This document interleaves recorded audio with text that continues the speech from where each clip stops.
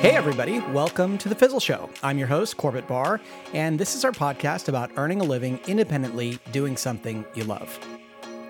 What happens when you build your entire life and business around travel, and then a global pandemic grinds it to a halt? Gary Arndt is an old friend of Fizzle and three-time travel photographer of the year in North America, and he runs Everything Everywhere, which he has done for quite a while, since 2007. Gary, thanks so much for being here today. Thanks for having me. You reached out recently because of some changes I've been making, and let me know that you've had to make quite a few changes over this year. And I know I've heard similar stories from other friends who have built their business around travel. Tell us, first of all, I guess, about Everything Everywhere and what you've done since 2007. 2007, I came up with the idea of selling my home to travel around the world for a year. And that 1 year basically never ended. I just kind of kept traveling. And I had a website that I started. So my background was in doing internet stuff. I had an early internet company that I started in the 90s. So starting a website was kind of a natural thing for me to do, to share my travels with my friends and family. And as I started traveling, it started to build a following. My early travels, a lot of people, when they go around the world, they'll go to like the big cities of the world, London, Paris, Hong Kong, Singapore, stuff like that. And I was going to minor islands in the Pacific, like Tonga, Samoa, the Cook Islands, Vanuatu, stuff like that. And so I kind of developed a following because I was doing something weird. And there just weren't many of these travel websites at the time of people that were actively traveling. And the audience kept growing. 2010, Time Magazine came out with their list of the top 25 blogs in the world, and they put mine on it, and that helped it out. And then I started winning major travel journalism awards. And so basically, I was a travel blogger. My website was pretty successful. I have a large following on social media. I became very well known for my photography, and kind of your typical business, affiliate sales, display ads on the website. I'd run some tours, stuff like that. I was doing campaigns for travel brands, for tourism boards and destinations. That was pretty much the business. And for people that aren't familiar, you over those years from 2007, when you started, travel blogging wasn't really known as a thing, but this entire industry grew up around you to the point where there are major conferences with hundreds and hundreds of attendees who are either travel bloggers or who wanted to be. And it became a thing that, like you said, tourism boards and adventure companies were reaching out to travel bloggers for partnerships, right? So that they could sponsor a post or have you come over and explore their, country or take a tour or something and then write about it. Yeah, and it was a natural extension of what had always existed with travel magazines and travel sections of newspapers. Mm-hmm. As those died away, and pretty much all of them have at this point. To give you an idea, in the most recent Lowell Thomas Awards, which is like the Pulitzer Prize for travel writing, there used to be over 100 newspaper sections that would submit for the competition in 3 different categories. This year, there was 1 category and 6. And wow, most of them have gone. Most of the travel magazines have died. And this was before the pandemic. So this is just the internet, culling off the old media and doing stuff like that. So that was pretty much the business. And did you have employees in this business? Did you run it on your own? I had employees on and off at different times, depending on what I was doing. I launched an online course for travel photography. I still have that, but I had some help doing that. I've had assistants and whatnot as I've been traveling, doing different things for me. But this year, I haven't had anyone work for me. And was the business fairly steady from year to year for you recently? Sort of.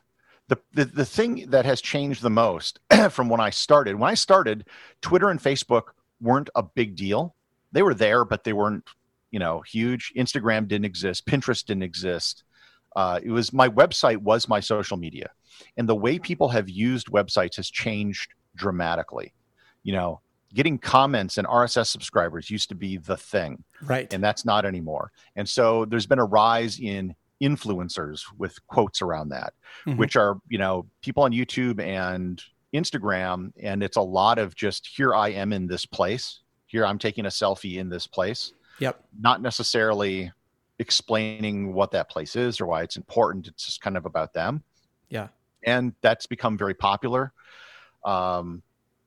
It was somewhat steady, but it's changed a lot as well. And I should also add, in the few months before the pandemic started, Google has started to change their algorithms, whereas they were stealing more and more travel searches for themselves because they're trying to monetize hotel bookings and flight bookings and things like that. So a lot of people I saw were seeing serious decreases in traffic from search. Much of the traffic people were getting several years ago from social media has all but evaporated because of algorithm changes. Facebook doesn't like anyone leaving their community anymore. The walled garden. Right. So for a lot of bloggers, where it used to be a social platform where people would come to my website to read it and leave comments every day, it's shifted to like 90% search. And everyone's kind of writing the same article now. It's just a listicle for SEO. And, I just describe it as like crabs in a bucket because SEO is a zero-sum game.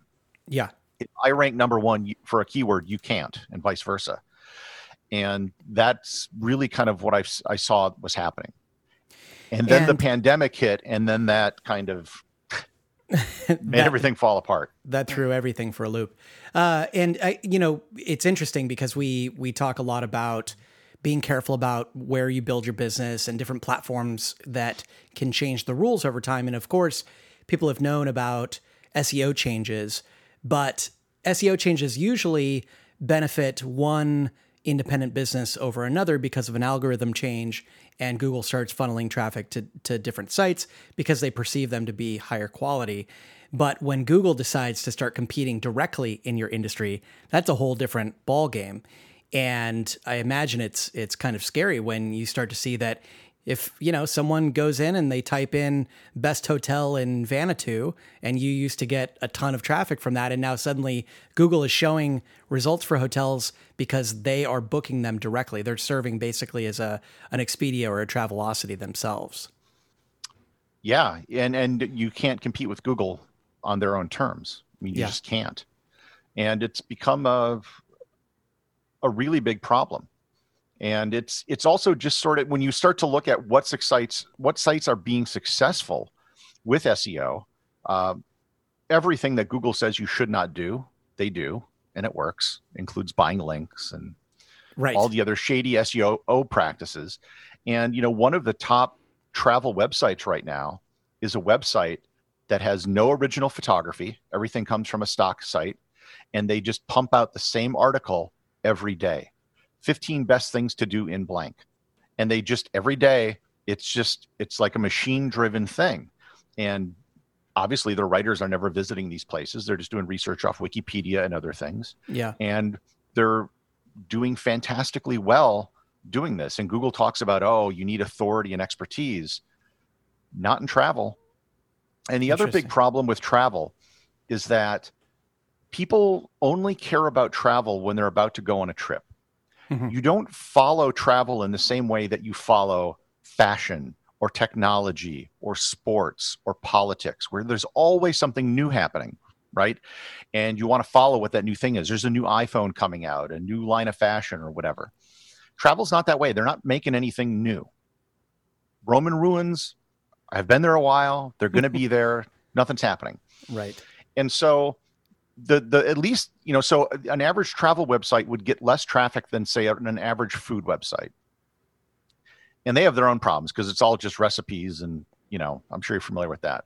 But what compensated for it is the fact that when you did go on a trip, you'd spend more money than if you were buying a recipe, right? So on affiliate sales, if I sold a trip to Antarctica or something, I could get a couple $1,000s from one sale. Wow. So that was the flip side from that. But no one's going to Antarctica now. So, and any sense for the size of the travel industry overall over the past few years? It seems like it was at a peak. I mean, everyone was traveling Airline, trips were more accessible, it seemed. And especially, I mean, if you just follow on Instagram and other places, it seemed like everyone was everywhere. I had to sneeze. I'm sorry. No problem. Globally, and there's a lot of debate about this. It's somewhere between a couple $1 trillion to about $10 trillion globally annually. So it's a very large industry on a par with things like agriculture or energy. Globally, it is one of the largest industries in the world, and there are many countries to which it is the largest industry. Yeah. And we're talking countries like Spain, tourism is the largest thing they have. So it is a very big industry.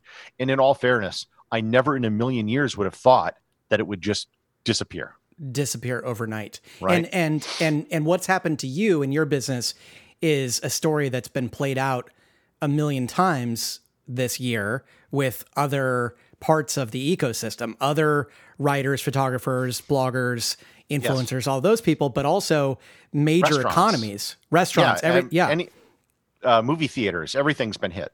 Yeah. So I'm certainly not unique in that respect, but yeah, I just never thought that you'd be like, being a farmer and then waking up one day, finding out that no one's eating anymore.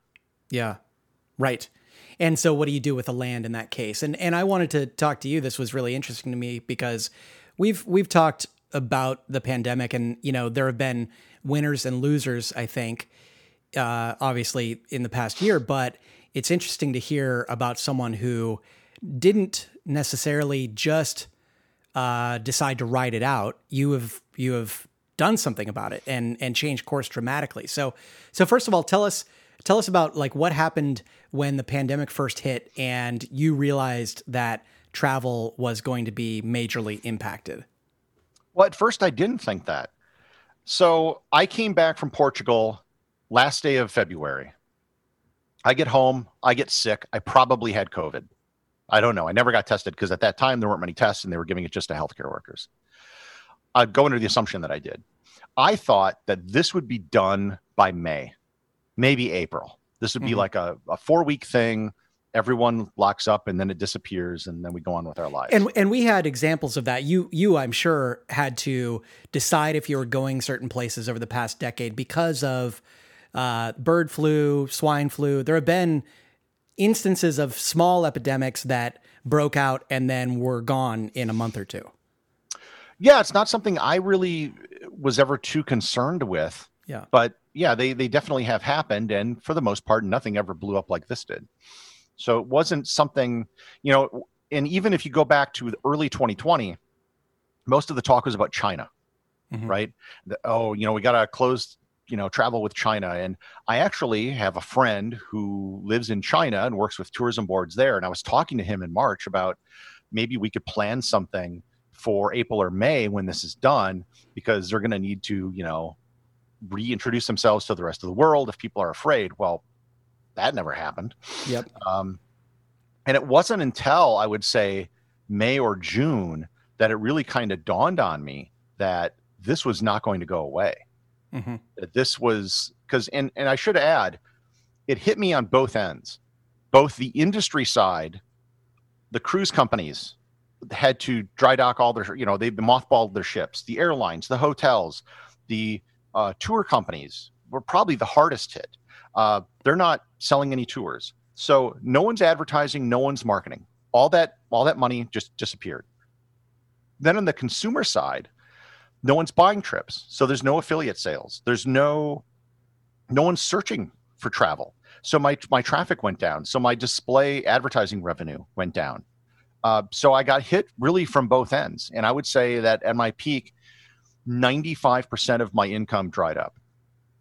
Wow. I was getting a dribble of display advertising, and I don't think I've had a single affiliate sale in half a year. And so that was April or May was really the peak when no one was flying anywhere and travel was essentially dead. Yeah. And I mean, people still aren't for all practical purposes. And what you're seeing is a spike in cases now in Europe.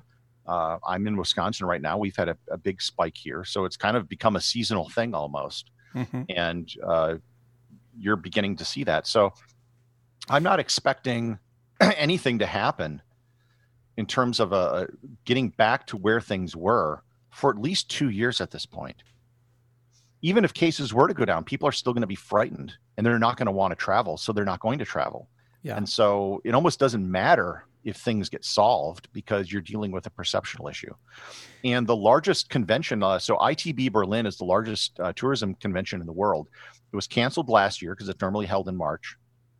This year, they're like every other convention, it's virtual, which is to say it's just not going to happen. And so everything has just been wiped out. And before we talk about what you've been able to do to change your business, what has it been like having traveled? I assume you traveled multiple places every month for the past 12 or 13 years. In fact, I think there were a couple of years where you were entirely nomadic. You didn't have a home for base. 9 years, I was basically didn't have a house. Yeah. And then for the last 5, roughly, I've had an apartment. I would spend about a third to a half the year on the road for the last 5 years. Okay. So, upwards of some years, hundreds of days on the road, and recently close to that. Have there been any silver linings to being stuck in one place? You haven't done this forever. Now you're living in Wisconsin, which isn't known for being a tourist destination necessarily, and you're just there full time. Yeah, it has. And I can talk more about this when I start to talk about what I did. But basically, it got me off the treadmill of there's a lot of things people do in their lives that they do because they do, right? Yep. They got started doing it and you just kind of do it, whether or not it's the best thing for you. And when something like this happens, you have to view it kind of in some ways as an opportunity. It's like, okay, I can't do this. That sucks. But what can I do instead? And it's really kind of given me an opportunity to look back at the whole industry and say, okay, is this something I really want to do, or do I want to do it this way? Or can I do it a different way? And that I think that in 6 months to a year, I'm going to be in a far better position than I was 6 months ago or a year ago. Taking care of employees has never been more important. For years, Gusto's been helping more than 100,000 small business owners run payroll, offer benefits, onboard new employees, and more. They call it the People Platform. And it doesn't just look nice, it works. Your payroll taxes are filed, deductions are calculated, and your team gets paid. You can even offer health insurance and 401ks. Get 3 months free after your first payroll when you go to gusto.com/fizzle. That's gusto.com/fizzle. ConvertKit's free plan helps entrepreneurs like you turn your side hustle into a full-time career by growing your audience, promoting your business, and building a meaningful relationship with your audience in a fraction of the time it used to take. You can showcase your products and upcoming projects by building custom landing pages in minutes, saving time to help you focus on taking your business to the next level. ConvertKit's email designer helps you build beautiful, simple emails that help build your brainchild into a brand. Creating personalized emails about your business and products create brand advocates that can take you from an underground startup to a force that can't be stopped. ConvertKit helps entrepreneurs earn a living by evolving their side hustle with tools to help sell products and grow their business.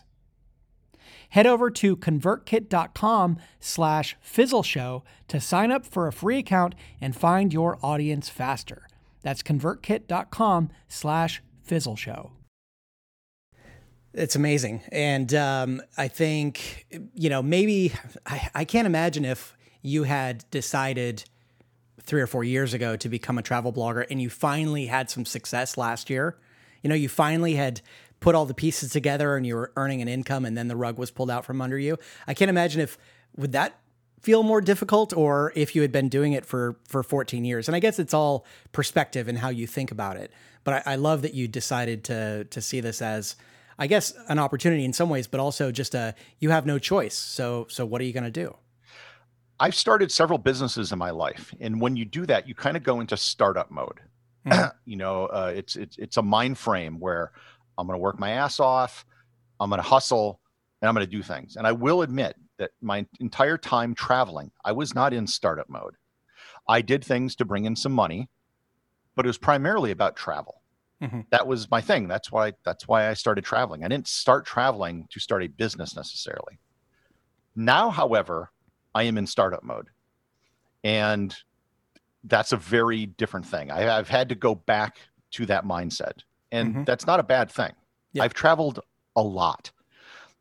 And for people who are listening who don't, I mean, I've literally been to every continent. I've been to every state in the US twice.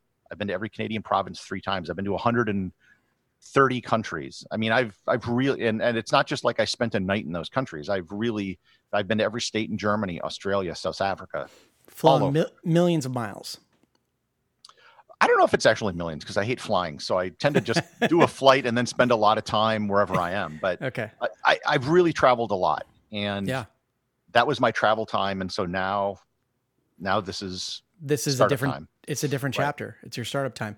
So, okay. And this is really interesting to me because I announced recently, I took down decade or more of social media posts, and I basically hit the reset button on a lot of things personally. And I'm kind of in this mode of thinking about what's the next decade going to look like for me, and starting over in a lot of ways. So I'm curious, and you had to do it somewhat urgently. I have the advantage, I guess, of being able to take my time.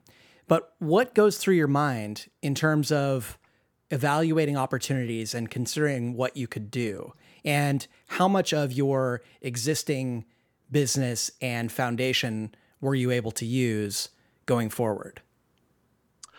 A fair amount. I mean, I had an email list. I had a following on social media.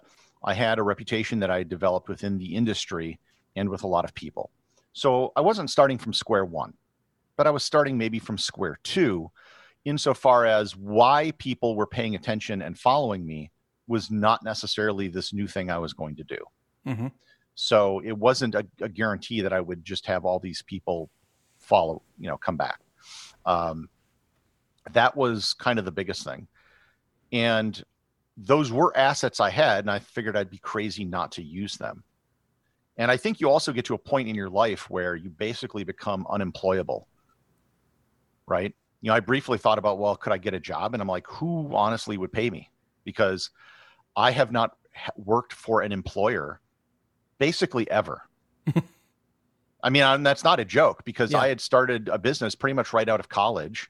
And, during that entire time, I worked for myself, or, did whatever I wanted. I didn't ever have a job. So, even if you consider yourself a pretty smart person, that doesn't necessarily mean you're going to have a resume that someone's going to want to take a risk on, especially, once you get to a certain age. I just turned 50.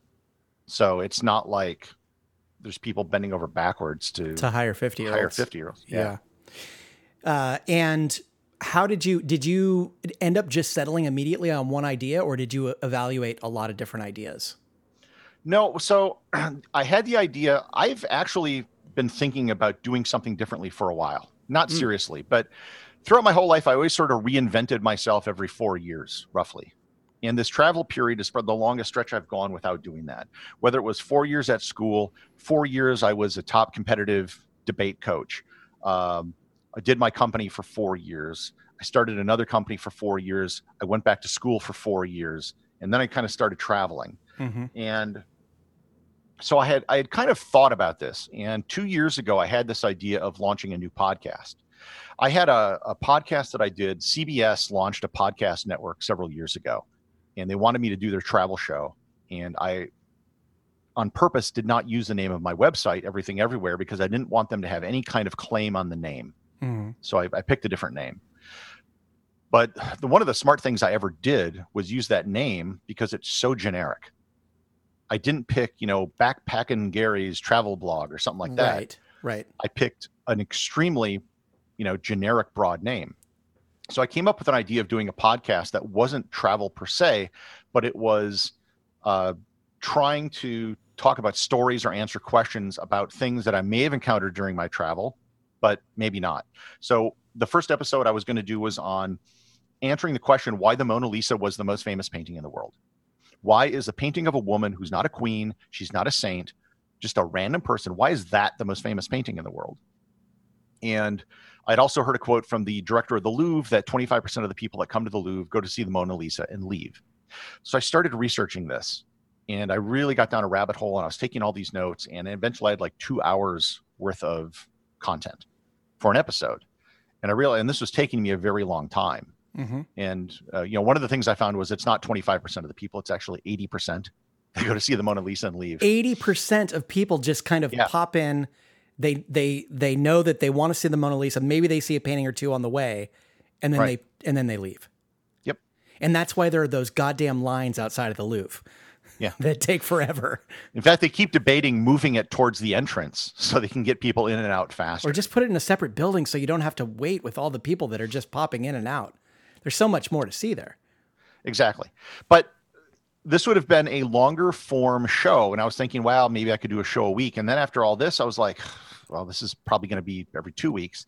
And then I just started doing the math about monetizing a podcast, and it didn't work. So this was 2 years ago. I had this idea. I had the cover art for the show done. I had a theme song already picked. I had all that stuff done. I just never pulled the trigger on it. Okay. So fast forward to June.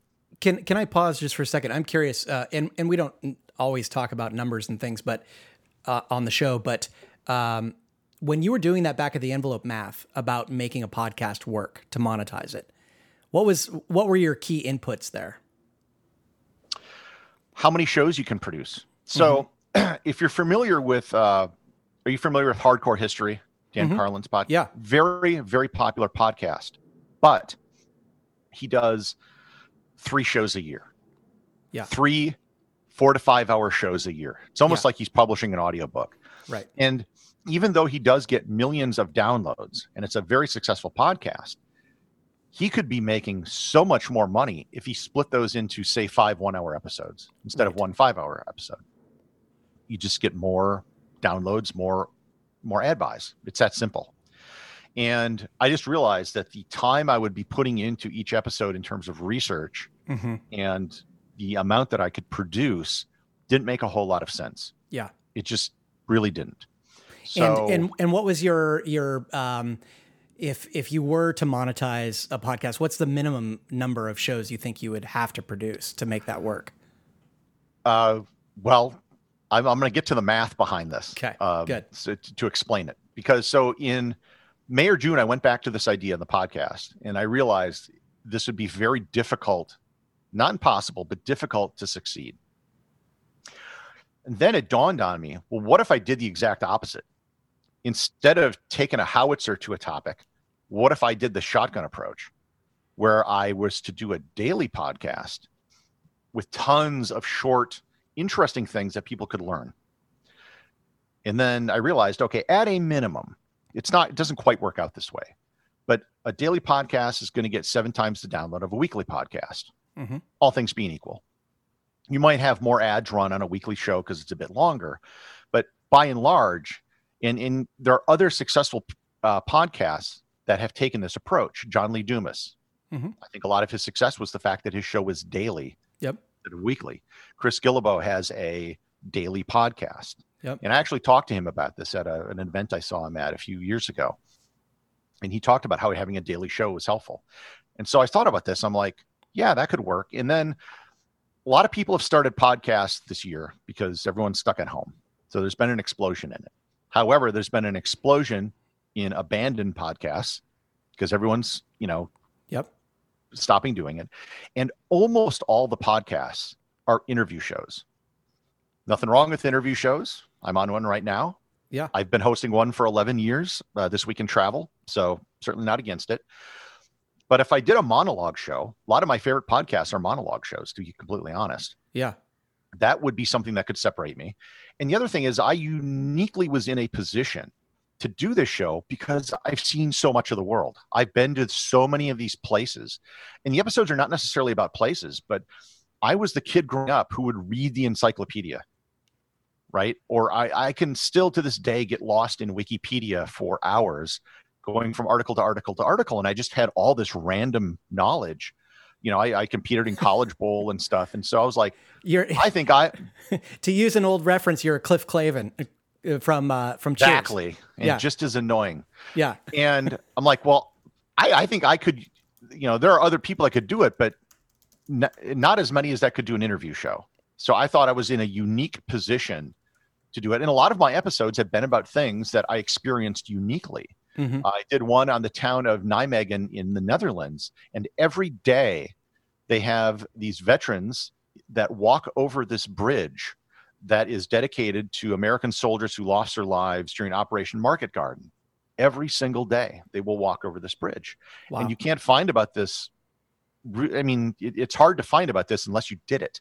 The only reason I did it is because I visited it and I participated with these guys and I was able to tell the story. And since then I've had people that heard the episode and it's like, oh, I didn't know about this. And so there's a lot of stuff like that. And then I just started doing the math. Okay, so it's going to be shorter episode. Let's say I have a mid-roll spot that I put in the middle, which I have. You can get maybe $25 CPM for that. Maybe stick one at the end. That's a $10 or $15 CPM. So you're looking at maybe $40 RPM for the whole show. Yep. Well, if I get a subscriber, that subscriber downloads, listens to every show. That's 365 shows I'll have a year. So 0.365 times, let's say $40 for an RPM would give me approximately $14, a little bit more. That's the value of a subscriber to me, $14 per year. Now, if I divide that by 7, which would, let's say what it would be for a weekly show, you're looking at 2.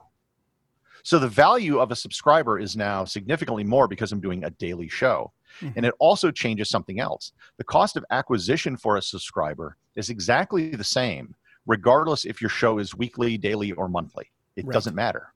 So I've actually started buying ads for my show on Overcast, which is a podcast player. And that experiment I ran it for a month, is about to end in a few days. And I'm going to end up getting about 180 to 200 subscribers based on that ad buy, which is going to put the cost of acquisition somewhere around $1.50 to $1.80, which, as you'll notice, is much less than $14, but not that much less than, say, $2 if I were doing a weekly show. Right. So I realized, well, this changes everything. So now I'm going to be running another ad buy in some other things, like some players like Castro and Podcast Republic.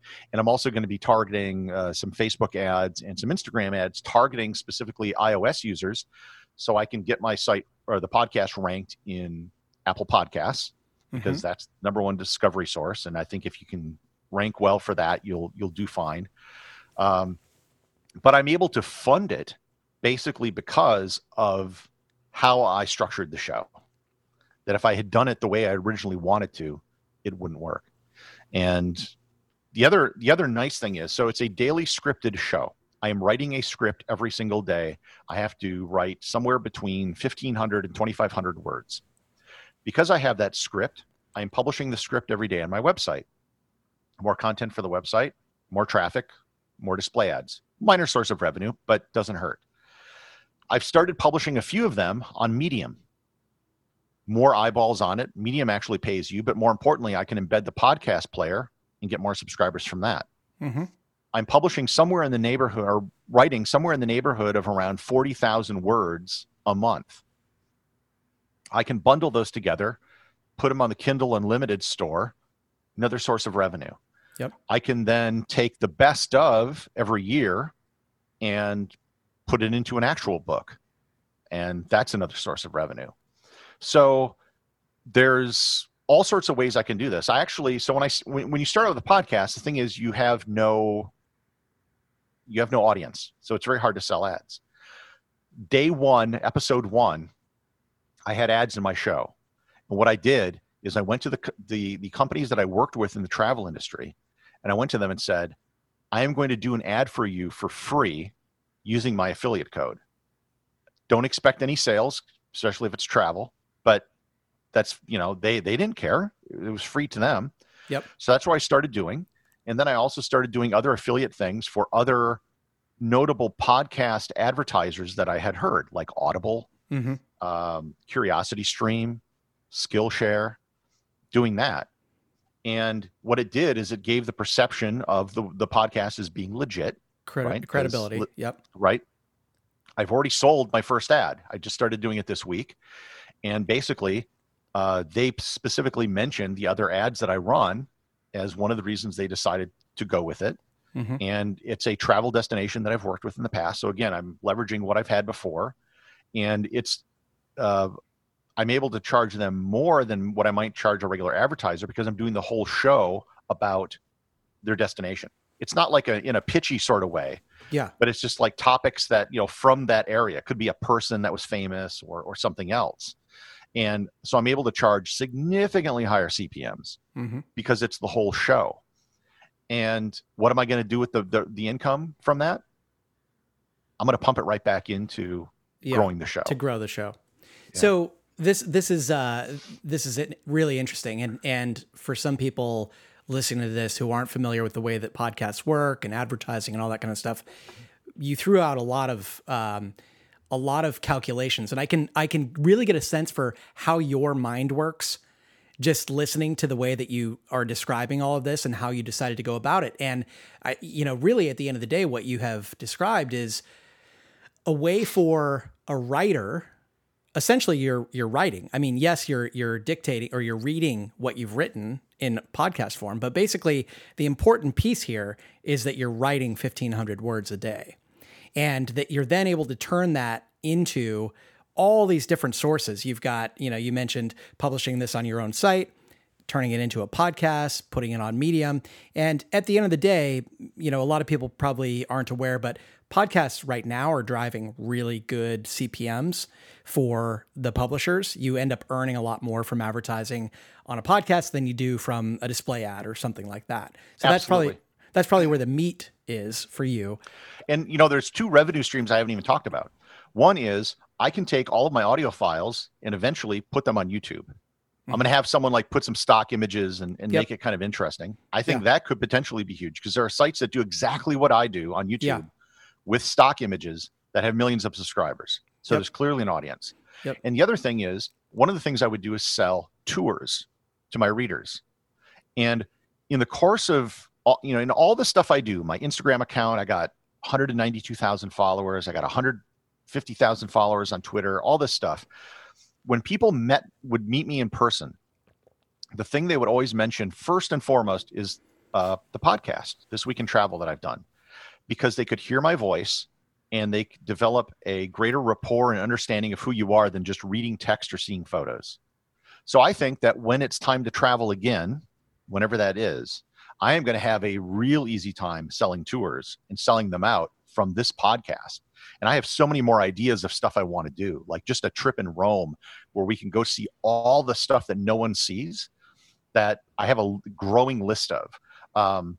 And just all types of other things. It's going to be so much easier with this podcast. And you can easily make 20 grand off of a tour, for a 7 to 10 day tour that you lead.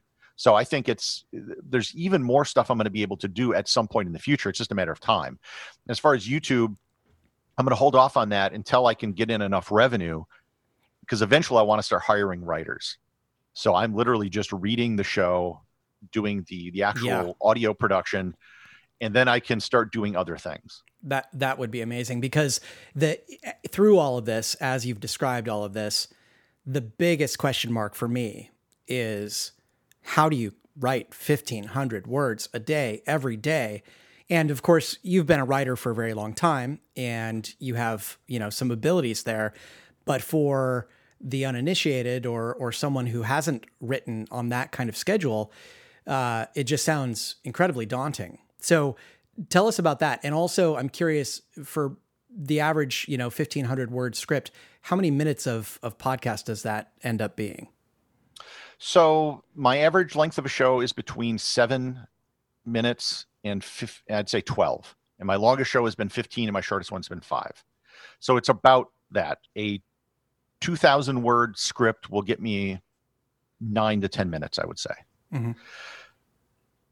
One of the things I've discovered is that your ears are more forgiving than your eyes.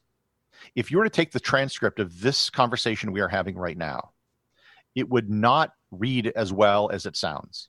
Mm-hmm. There's going to be pauses and ums and ahs and other things. Your grammar is not necessarily perfect when you're talking to someone, but as we listen, our ears are very forgiving of that. because that's just the way we always talk in a first draft, but we don't write that way. Yeah. So I'm basically writing a first draft and then reading it. And that's okay for a podcast.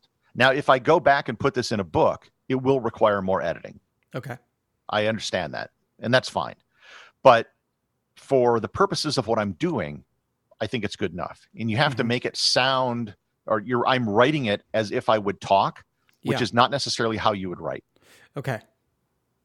So it's a bit more forgiving and easy to do for a podcast than if I was trying to publish a blog post every day. Right. Okay. So when you're saying that when you sit down, and I know I've heard of people who get into a daily writing habit and they force themselves to sit down and write X number of words, usually like 1,000 or something. And they're very forgiving about how what they require themselves to do, because the point is to get the words on the page and not necessarily to create something that is perfect and polished and publishable. So in that way, it's journaling more than writing a finished piece. And you're somewhere in between there. It's not as if you're just scribbling, because you have to have research and so on involved. But you're saying that you don't go through the same grueling editing process that you normally would. No, research probably takes more time than anything else. And the length of research, if I'm doing a show about a single person or a single story, those tend to be the easiest ones to write. But if I'm doing a sort of a bigger, something that's larger in scope. So after we're done talking, I'm going to record, what should be yesterday's show, because I ended up watching the election results. And that was it answers the question, who is the richest person in history? And I just go through a list of people, but I also talk about why it's so hard to make these historical comparisons. Not only do you have issues of inflation, but the size of the economy was different. And then what do you buy with billions of dollars in the Renaissance? You can't travel, the quality of homes, healthcare, everything else isn't going to be as good. So that was a bit different. And then I'm going to start writing the show for today, which is just a history of close elections, because, it's topical. Not talking about presidential stuff, but like there have been elections in history in different parts of the world where they literally tied, or there was one vote, and how did they resolve this? And that's going to be a little easier, I think, for me to research. The longest episode I ever did was explaining the Electoral College, and that was one of the easiest ones for me to write, because I didn't have to really research it, because I just knew everything and I just wrote it down. One of the hardest ones for me was doing it on the history of how humans use fire, because that was so much I had to go through to put that story together of anthropology and stuff. And are you batching anything, or is this a daily process? You show up, write, and then literally every day, and then record later in the day. But I'm on 120 shows now. Yeah. And I have enough that I could probably take an older show and plug it in, like as a best of. Yeah. To fill a day if I wanted to. Absolutely. But I'm in that phase right now. If you look at like an exponential growth curve, it's flat and then it turns up. And I'm still in the flat part. I've only been doing this since July 1st. Yeah. That was when I launched the first show. And so, I'm in the stage where I just have to work a lot, and that's just life. And and that's how it goes. And you're convinced that the model works. You're convinced that people like the content, and it's just a matter of digging in and putting your head down and doing this for 12 months until you start to see some solid results. Well, it's already growing. I mean, still have a lot to go. It's not great, but I'm in the upper 50% of podcasts based on all the stats I've seen already.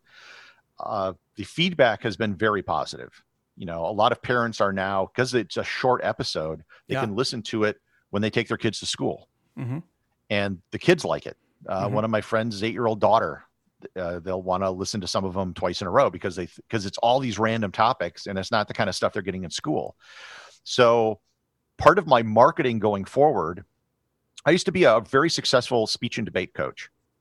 And some of my friends who are still coaches have been listening to the show, and they're like, oh, we're using these for speech ideas. And then a light bulb went off. So last Friday, I went to one of the biggest speech podcasts, and I did an interview for them to try to get that community to start listening to the show. Yeah. I think homeschooling that community is a natural for the show because it's something every day. I keep the show very clean. I keep politics out of it. Nothing controversial, no swearing. So it's kid friendly.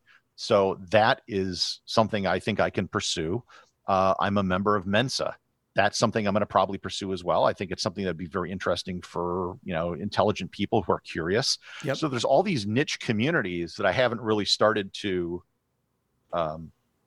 do marketing down. Yeah. But I think they're naturals for the kind of show I'm doing. And that's the kind of thing I've read a lot about podcast marketing, all these articles and stuff. And so much of it is just generic. Mm-hmm. It's just like an idea, advertise on Facebook. Okay. How do you, to who? And yeah. Like one of the, I was looking at advertising on Reddit. So there's a big history subreddit. No one has ever suggested what you link to when you run an ad for a podcast on Reddit. Do I link to the Apple Podcast page? Do I link to the Google Podcast page? Do I link to a page that has a list of everywhere you can subscribe to the podcast? Yeah. No one has actually done it. Everyone just talks about it in theory. So that's the other thing I'm doing is I'm actually putting my money where my mouth is. And I'm going to start running ad experiments to actually find out what works because I cannot find this data anywhere, or if it exists, no one's sharing it. And so I could potentially even monetize that knowledge somehow. And I know a lot of people, they do meta content, like they start a podcast and then they do a podcast on how to podcast or a podcasting course. I don't want to do that. Right. But I do think there's something to be said for how to use advertising or to do a lot of these niche podcast marketing that I just haven't heard anyone talk about outside of beyond a theoretical level. I love it. And I'm sure the wheels are turning for a lot of people just in the way that you are turning one piece of content into a lot of different opportunities. That's amazing. And I can't wait to check back in and find out how these experiments have gone. Thinking now about this year that isn't over yet, but 2020 has been one hell of a year for a lot of people. And thinking back on the change that you've had to make and the things that you've had to give up and your future next year, what are you taking away from all of this? When I was doing travel stuff, I wanted to travel. So I wasn't thinking in terms of a business model. I just did it. And then I kind of figured out ways to make money from what I was doing. And that was fine, but it wasn't great. This, because I'm starting from square one with a business model in mind, I am far more confident about the long-term success of this because it's so clear what it is and it's clean in terms of I have an ad, you buy the ad, you give me money, deal complete. Yeah. The numbers and the metrics are simple. It's just, I don't know, it's a cleaner business model. And I think I'm even going to, I'm going to be able to tie into some of the things I did in the past as that industry comes back to life eventually. And I have ideas for things I'm still going to do in the travel space. Mm-hmm.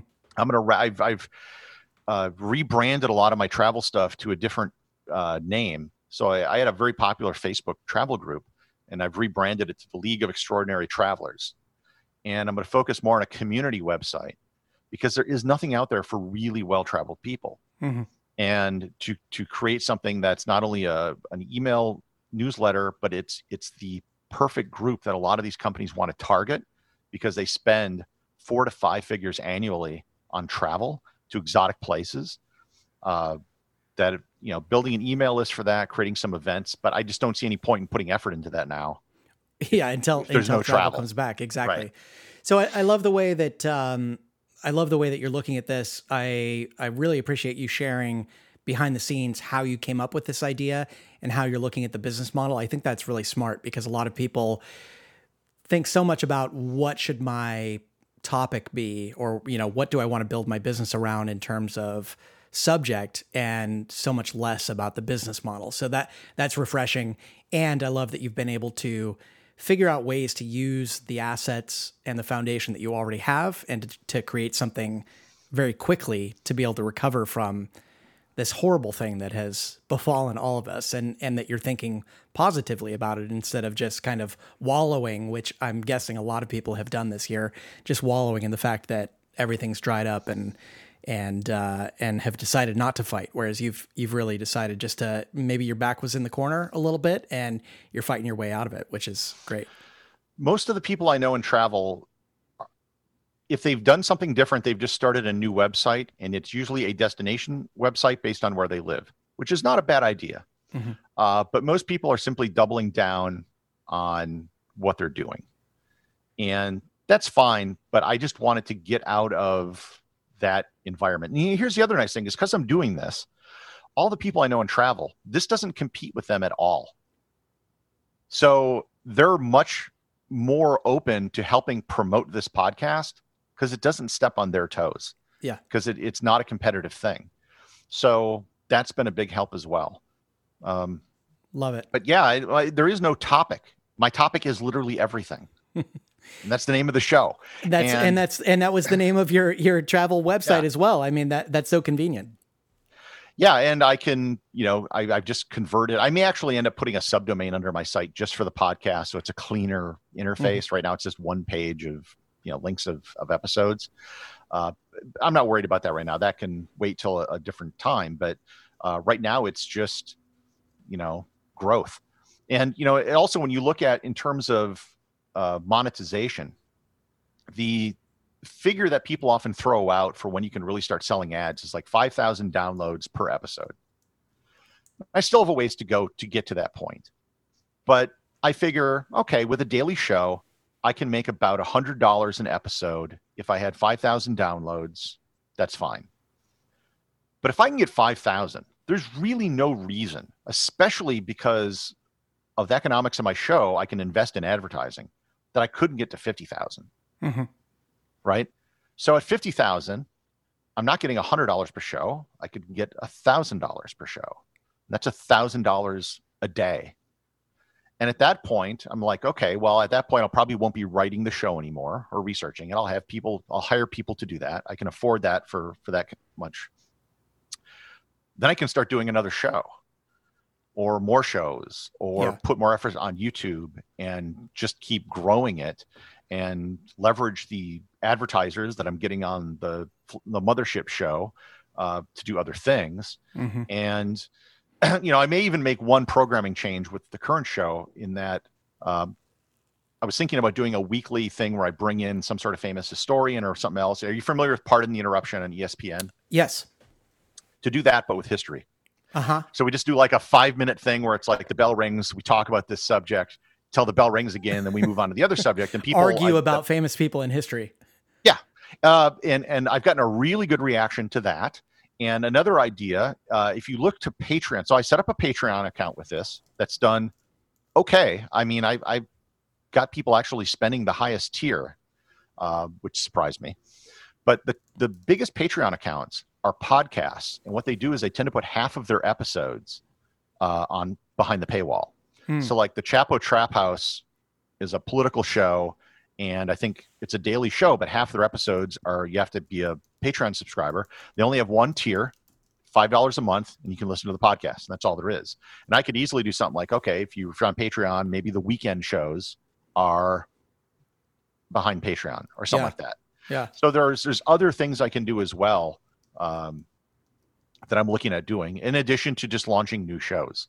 I could do an interview show with, famous authors that are kind of in the nonfiction realm. There's a lot of, like the best parts of Joe Rogan that are not the conspiracy theorists, the MMA fighters, or the comedians. Like the interesting people who've written what's books. left. Right. Exactly. I mean, to just focus on that, or to do another daily show that's just like a This Day in History type show. Or, I mean, there's lots of things I can do, but like I said, I'm just so much more confident. And the other thing is, my travels were intimately tied to me. I couldn't really sell that as a business. This is something I could sell. If the podcast or a podcast network, it'd be easy to just bring on another host to read it once you have the subscriber base. That's all stuff that can be done. Yeah. So I have an asset that I could actually conceivably turnaround at sell at some point. So, Gary, thank you so much for coming on today and sharing, and can't wait to watch your growth coming up. For people who want to check out the show and listen to episodes from the history of ketchup to the Earth's most extreme places, there are 120 of these that you can listen to now. You can find the show Everything Everywhere, anywhere that you listen to podcasts, or you can go to everything-everywhere.com. Gary, thank you so much, and best of luck to you with the show. Thank you. To all you listeners out there, thanks to you for being here. If you liked today's episode, would you leave us a review or tell somebody about the show? We depend on listeners like you to help us get the word out, and a review or referral is the best way to show your appreciation for the show. As always, you can find the full show notes over at fizzleshow.co. That's FIZZLESHOW.co. I'm Corbett Barr, and until next time, thanks for listening to The Fizzle Show.